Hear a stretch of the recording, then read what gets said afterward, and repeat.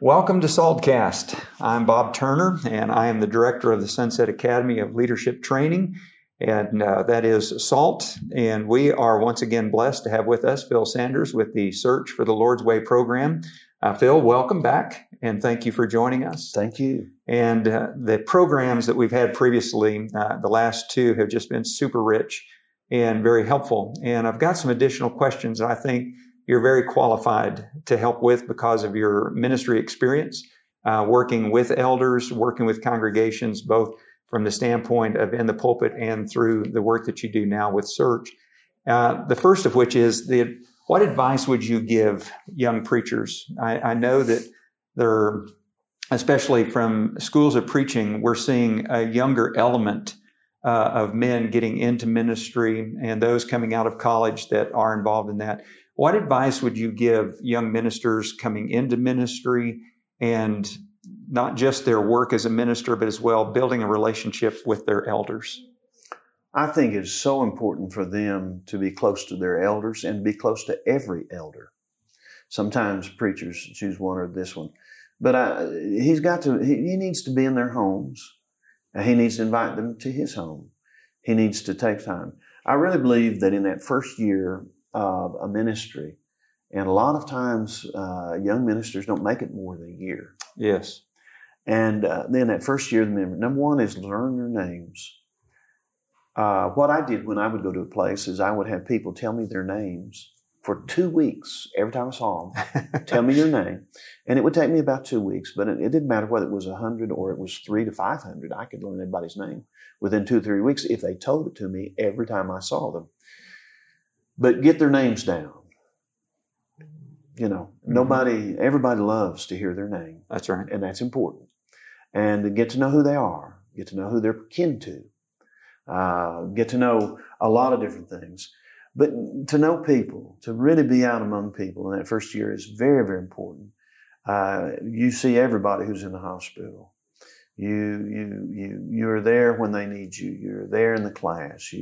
You begin to ask questions. You find out about people. You learn. People will tell you all of the preachers they've had before who did very, very well. They're telling you what they want. Listen. Then there are people who are going to tell you about all of the mistakes the preacher made before. Don't ever say anything about the preacher. Right. But listen to what they've said, because they're telling you what they don't want. So one of the most important things that a young preacher can do is to listen. Number two is that as he's preaching, he needs to be sure to be balanced. By that I mean, don't preach only on one type of topics. Begin to do some things that are different as time goes by. And not only to do that. Some people like series. I never like to have a series that was longer than about 4 or 5 weeks. 8 weeks is the max. Right. Because after that, people get tired of that subject. We like to do 13-week lessons in some of our curriculum, and they should be shortened to 8. Yeah. They really should. And I don't know of any church that can meet for 13 weeks and not have some kind of interruption during that 13 weeks. That's right. And so learn to have a devotional lesson, have a doctrinal lesson, have a soul-winning lesson, have a family lesson, but have a kind of a rotation where you're not doing the same thing always there. I know some preachers, young preachers, are taught to teach expositorily, and that's a good way to do. But if that's all you ever do, after a while people will get tired of it. That's right. One of the things I talk to young preachers about, and I say, look, you need to reinvent yourself. I visited with Raymond Kelsey a number of years ago, and I told him I was wanting to move back to Oklahoma, and I was wanting to be a preacher. He thought I wanted to be a teacher. I said, no, I want to preach. He said, oh, I'm so glad to hear you say that. And he opened up his drawer and said, I got 17 PhDs here, and I don't have a job for any of them. And so I wanted to preach. And so we were talking, although I love to teach. But preaching, he said, if you're going to be a preacher, you ought to know something about preaching. So I would recommend, I don't care if they haven't gotten out of school, they need to read a book a year, a different book a year, on the skill of preaching. Yes. If they get tired of talking, then get one on the skill of persuasion, the skill of speaking, the skill of communicating. something that builds their skill every year. Right. So that they're sharpening how they do things as well. Just one book a year is not much. But to grow, the way churches grow is whenever a man preaches the truth, when he loves people and they know it, when he works hard and they know it, and when he spends a lot of time in prayer. Those four things, prayer, preaching the truth, loving people, and working hard, those things will build a congregation. And so for the young preacher, I would say to do those things. But I would also say record yourself. Listen to how you sound. Many times preachers preach and they don't realize what people are hearing. Right. And it's a whole lot kinder for you to hear it for yourself and judge yourself than somebody always be criticizing you. Sure. Yeah, a lot of young men don't realize that sometimes the criticism that they hear is really for their benefit and it's from people who care about them. And they get offended or whatever. But, you take a young man and he's got so much arrogance or pride that he gets offended by everything. Let me tell you something. This is one of the most important points about leadership. If you're not humble enough to let people work with you and correct you, then there's a problem. That's right. I have found that everybody who works with me because they want the best out of me. They're not trying to hassle me. They're not trying to put me down. Sure. They're trying to help me. And I have 4 or 5 people who are closely listening to everything I say at Search whenever we're doing a TV program. And, oh yeah, I have a nose hair. Oh yeah, I have, you think that's a big deal on TV. Yeah. Oh yeah, I have I misspoke. I was supposed to say 13, I said 3. Or I said this or that. And all these kinds of things. And these people are listening very carefully. Once that is set in motion, once that's recorded, you don't change that. Right. Well, when you're in the pulpit, you can correct yourself pretty quickly. But you need to be a person who can take criticism well, to know that people love you, and let them work with you. And you can't have an ego and be a good leader. That's exactly right. And that's one of the things that young men, I've known young men that you could tell them something, but you couldn't tell them much, and that doesn't work. Yeah. That doesn't work. You mentioned something recently in your lesson about preaching the word in the assembly, about 2 years, people don't listen to you for 2 years. You want to expound on that a little bit? I think it's good for young preachers to realize the time it takes before they really become effective. You have to earn the right to speak to people about the most important issues of their life. Yeah. If you've never raised a kid, don't tell everybody how to raise a kid. If you've never been married, don't tell people how to be married. And I've known guys who did that, and I thought, I would rather listen to somebody who's taken their armor off than somebody who's never put it on. Yes. And that's just life. Right. And young preachers do very well, and they read books and they study things, and they have a lot of things they can share. But they need to do it in the most humble spirit and recognizing that. But it does take about 2 years. After you've been there a couple of years and you've buried some of their old folks and you've been with them at the funeral and visited their homes and you've eaten with them and they know you and they've heard you preach and they respect you, but you have to earn that respect. And no matter how much experience you have or how good you think you are, right, when you start living and you start getting involved in the lives of the people of a congregation, it takes you 2 to 3 years before they're going to start listening to you. And only because you have earned the right to speak. Right. I'll never forget, it was my first full-time job preaching that I learned that lesson. When you said that, I was just like, I remember, and it was at least 2 years. It may have been 3 or 4. And this couple came in and they said, okay, we've been listening to you preach long enough. We'd like to ask you a question. And I was like, wow. But learning that was very important for me, and that's the reason I wanted to have you expand on it. It does take some time, and again, you have to earn the right. Yeah, and there's no shortcuts. right. I had to earn the right to speak to the people on Surge. It didn't matter that I'd been a preacher for 40 years. It didn't matter that I had degrees and this and that, and it didn't matter. They didn't know me. Right. And I had to earn a right in their hearts and in their lives. And now it's a different story. Right. But it took me 2, 3, 4 years. And, for the first 5 years, 6 years of my work at Surge, all I ever heard about was Mac Lyon. Hey, I speak on the program too, but they had been with Mac for 20, 30 years. Sure. And he had earned a place that I had not earned yet. Right. Now that I've been with the program for 11 years, I don't hear as much of that. Sure. But it's taken this much time to earn the right to say some things. And so the young man, and all leaders, if you're an elder, the same thing is true. Usually elders are people who've already earned that respect and can be put in there. But even a young elder, it's going to take him a while before the other elders listen to him about everything. Well, speaking of elders, let's flip this. Okay. And what advice would you give to elders in regards to that relationship with the new preacher, especially a young man coming into the congregation? Remember that he's very much human. He's going to make some mistakes.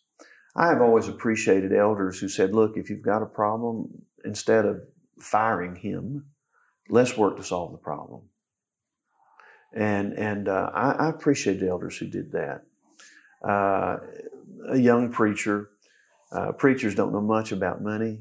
And one of the things that they've got to do is help him to manage his money and help him with that. When I went to Concord Road in Brentwood, one of the things they did is they said, Phil, we're going to give you $25,000 for you to use as a down payment on your house. Now, what we're going to do is we're going to forgive $2,500 of that $25,000 every year that you're here. And so I was there 13 years, and so that $25,000. Now, I had to count that $2,500 as income, and I paid taxes on it, but it was forgiven, and I didn't have to pay that back. Well, number one, they said, look, we want to invest in you. Well, nobody else had ever said that to me. Wow. And that meant something to me. And I wanted to be there. And had it not been for the Surge program, I would have been there to this day. But it was a wonderful thing. Number one is elders need to invest in their man. Let him know. And of course, congregations, large or small, they had the resources to do that. Others might not. But I had never owned a home. I was nearly 50 years old and never owned a home. They wanted me to be a citizen of that community. And they said to me, that was important to them. And it was a tremendous opportunity for me to own a home, and I've owned a home since. But if I had not had that help, I would never have owned a home. Sure. And money management and taking care of them is a big deal. Support for the wife. Everybody thinks they've hired a husband and wife, and they've only hired the husband. Yes. Jackie was never the traditional preacher's wife. She always got far more involved, but she did it because she was a Christian. Right. Not because she was the preacher's wife. And whenever my children were growing up, I wanted them to be Christians. I never expected them of this or that, but I expected them to be Christians. And so this was a little different thing. We would never allow anybody to call our kids preacher's kids. We didn't want that. So we were Christians. We belonged to Jesus, and that's the way we lived our lives. And I think elders, they need to ask a lot of questions. People come to them and complain to the elders about the preacher. And sometimes elders forget that people come to the preacher to complain about the elders. And so you have a whole situation where you've got these outside influences, and that can create problems for them. And when I was a young preacher, I didn't always know some of these things, but as an older preacher, I saw that it was a part of my work because I made every elders meeting for 13 and a half years. All the time I was Concord Road, I met with him 2 hours a week, every week there might be a few weeks we didn't, but that was the regular thing. I met with them all the time. I never had a vote in elders meetings, but I always had a voice. And I was able to defend them because I knew what had gone on. I didn't tell secrets, of course, but I could defend them and say, wait a minute, these men have thought these things through. This is not something they just did in a hurry. Right. So they found me to be a help to them, just like they were a help to me. And I think that preachers need to be as involved in elders meetings as he can. I know there's some things that he doesn't need to be a part of, and I wasn't. But there are a lot of things that they do need to be a part of. So my thinking is that involve your preachers in what they're doing. They can be a great help because they are still the spokesman for the congregation. You may not feel like you can sell the program that you want to sell, but he can. Right. So a preacher working with the elders and being close to the leadership as a whole can really do a lot of great things together. Yeah. And that's what has to happen.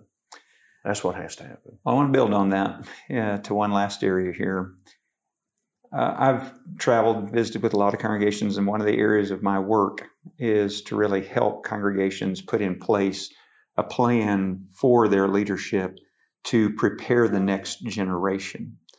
That seems to be the piece so sadly missing. Our selection of elders is not based upon a grooming process of which we've worked with and prepared men to lead. What would you share would be a good practice, or maybe a couple of ideas that would help elders consider what they might be able to do to work with the next generation to prepare them so that they would be ready to lead when the time comes? A deacon is someone who's supposed to already be trained in the Word and be able to do some things according to 1 Timothy 3. Right. He's not ready to be an elder, but he should already be someone who knows the Word well enough that he's going to do what's right. If that is the case, and this is where elders should do very well in trying to make sure that the deacons, who are going to be the next elders many times, and other men who are in roles of various leadership in classes and such, that these men have what they need as far as the teaching is concerned, so they know what the book teaches. They know what the book teaches. They are firm in their foundation. That is essential. If you don't have a biblical foundation, you're going to have a leadership that's going to have problems. Right.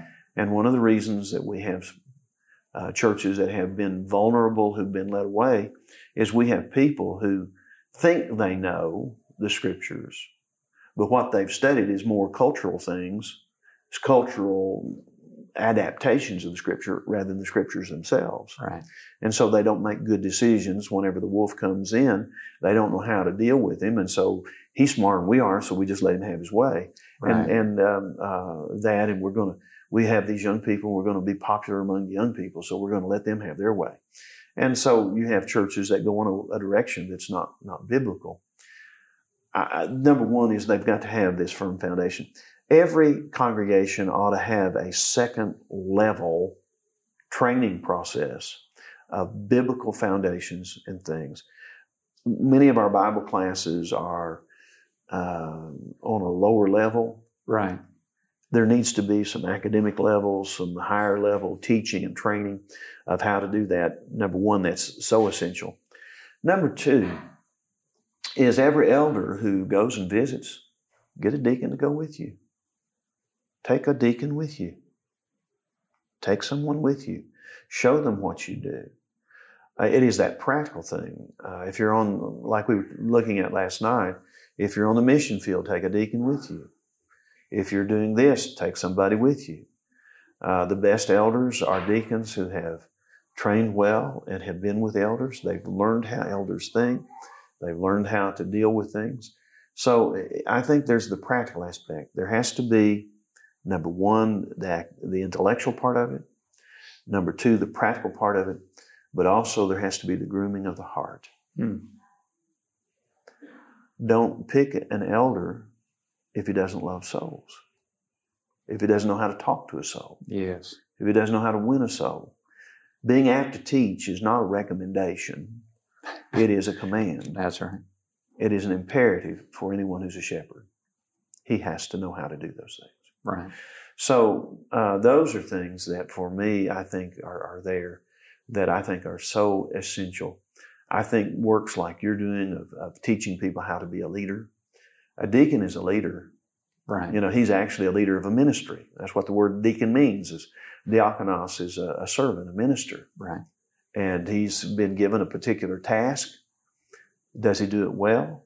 But if he does his job well, then he's worthy of honor, as the scripture says. And thank God for good deacons. We need good deacons. Not every deacon is going to be suitable to be an elder. But if he is a good leader, as a deacon, what he's doing is no small matter. Right. No small matter at all.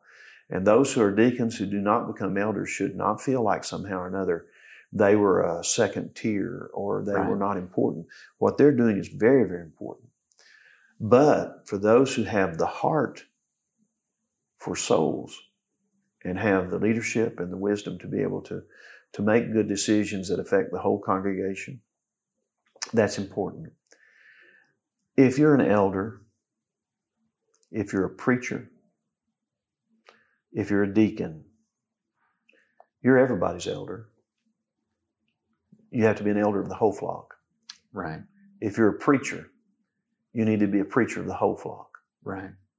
If you are a deacon, yes, you have a concentrated effort, but you love the whole flock. And I think one of the biggest problems that I see is you've got people who are elders who have their friends and they don't listen to everybody else. Or you have preachers who have their friends and don't listen to everybody else. These men, if you're going to be a preacher, you have to be everybody's preacher. Yes. If you're going to be an elder, you have to be an elder for the whole congregation and not just for your little few friends. Right. And I think this is where the training of these men that you reach everybody is so important and so vital. Yes. And I tell you, I can't believe how quickly 20 minutes will go by. Well, I just love visiting with you. I appreciate so much you taking time because I know you're busy and have much going on. And the information that you've shared has been beneficial to me, if it's helped no one else, but I know that it's going to be very helpful to those who hear the podcast. And so thank you for taking time to be with us. I do want to remind everyone about Phil Sanders and the work at the Search for the Lord's Way, and that you can go to their website at searchtv.org. A lot of resources there, ways that you can be involved in helping that program continue to do the great work that they're doing. So please visit their website. And thank you again for tuning in to our Saltcast. Again, my name is Bob Turner with the Sunset Academy of Leadership Training, and we just appreciate you listening and pray that the information will continue to benefit you in your journey as you serve the Lord where you're at.